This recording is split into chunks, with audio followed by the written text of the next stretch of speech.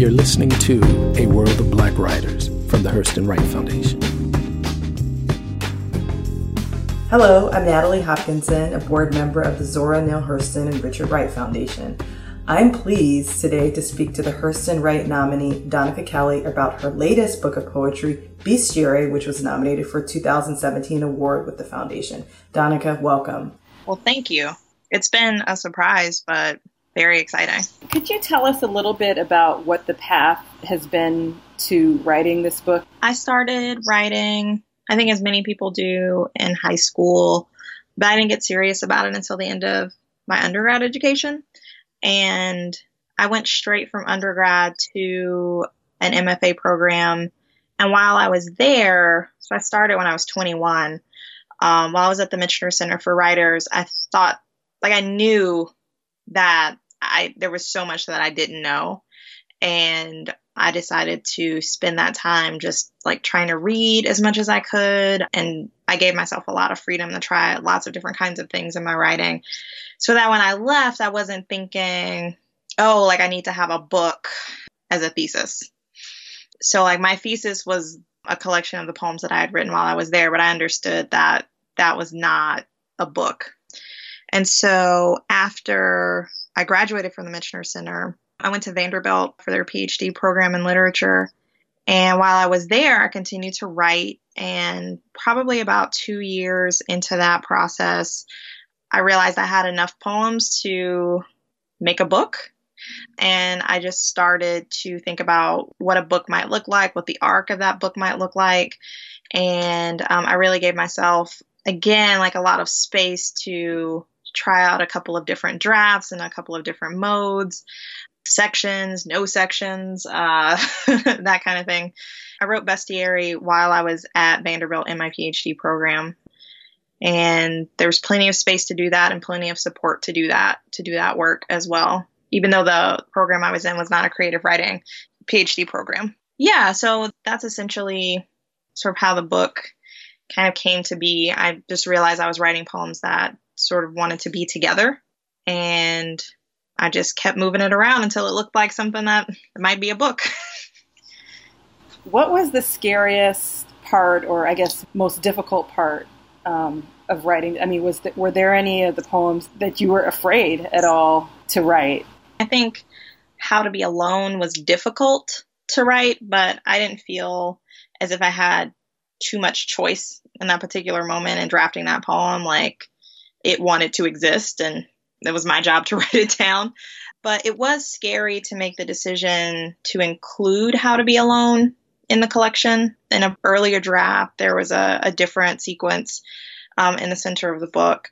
And I received some advice from Mark Jarman, who thought that the sequence that was there before wasn't doing all the work that it could be doing.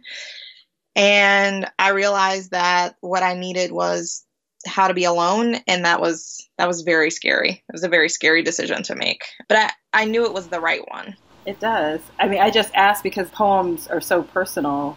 So when I was working on my PhD, I'd sort of hit a little bit of a wall because I was writing about white masculinity and I was writing about Westerns, and I was having just a teeny tiny existential crisis, as I think many people do when they're working on their dissertations.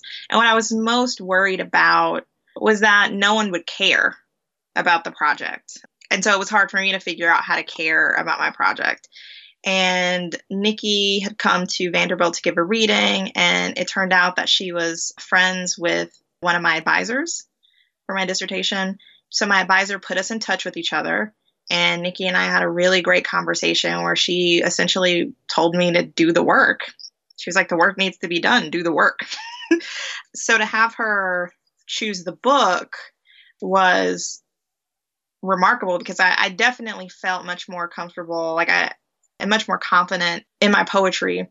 And so I knew that I was doing the work there. And so to have her recognize that felt really, really remarkable. It felt really affirming. So with this collection also, what do you hope that readers get out of it? My primary hope was that people who were like me in some way, and I mean this very broadly, I don't mean necessarily like Black lesbians from Compton, but like people who have experienced some kind of trauma, people who are trying to figure out what it means to love and to be loved, people who have been in therapy or who are thinking about therapy or who are early in that journey might see some part of themselves reflected in the work. To that end, I felt and I continue to feel that it's my responsibility to treat myself and my speakers in my poems with as much compassion and thoughtfulness and carefulness as is possible. There's a way that oftentimes when one has experienced trauma, one can blame oneself for that. And so I wanted to create something that demonstrated how one might be compassionate toward oneself. And I feel like that's the hardest thing to learn, because many of us, regardless of gender, regardless of sexuality, regardless of class, aren't taught to be compassionate toward ourselves. And that's something that I've been working on. I feel like it's the biggest gain that I've made in therapy. And so I wanted to model that in some way as much as possible. And I'm not exactly sure if I got there with this collection, but I do feel like I was moving in that direction. And that feels like something that I hope readers take away that translates in the collection. One other question I had about this collection also was the title, Bestiary. Could you speak a little bit about the title and its meaning and what made you decide on that? A bestiary is a medieval kind of book. It's a compendium of real and mythological animals sort of set side by side. And traditional bestiaries tend to make an argument, a kind of moral argument. I knew that I had a lot of real animals and mythological animals. So there was something appealing about sort of situating my poems within sort of a lineage of an older form, while understanding that I was not attempting to impart a moral lesson. I wasn't trying to compel anyone to behave in the way that I behave, but rather I just wanted to show something about like how I understood the world. And so there's a kind of tension between the traditional bestiary and then the work that I'm doing in this collection.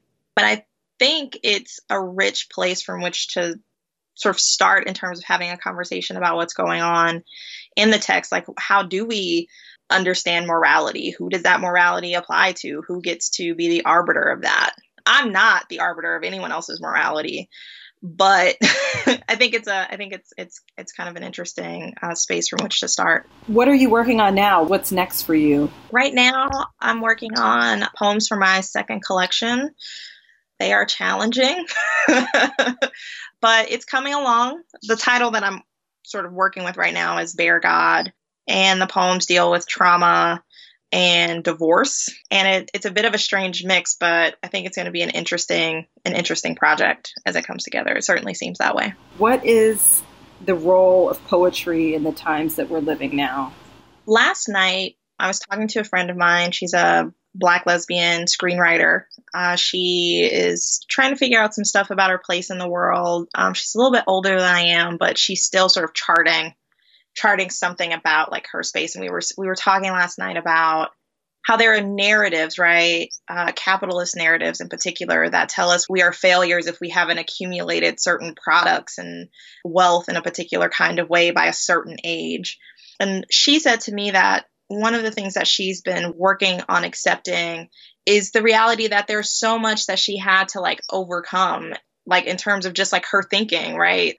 Breaking down the ways that she'd internalized certain narratives about her worth because of her sexuality, because of her gender, because of her class, because of her race. And as she was speaking, I thought, oh, she needs to hear this poem right now. And the poem was Lucille Clifton's Won't You Celebrate With Me? I was like, all right, hold on just a second. And I pulled the poem up and I read it to her. And then we just talked about that, right? That Clifton in that moment had translated for us, had captured for us something that was a reality for her, but continues to be a reality for people who occupy identities that have been marginalized. I feel that poetry creates touchstones, right? Like these markers, these places where we can return to help us understand something about our lives, those who have come before us, and to know that Like Lucille Clifton wasn't thinking about me and my friend having a conversation on the phone, right, in 2017. But that poem saw us, right? It saw something about our experiences, and in that way, I think it imagined us. So I think poetry can imagine futures for people. It can help people feel seen, you know?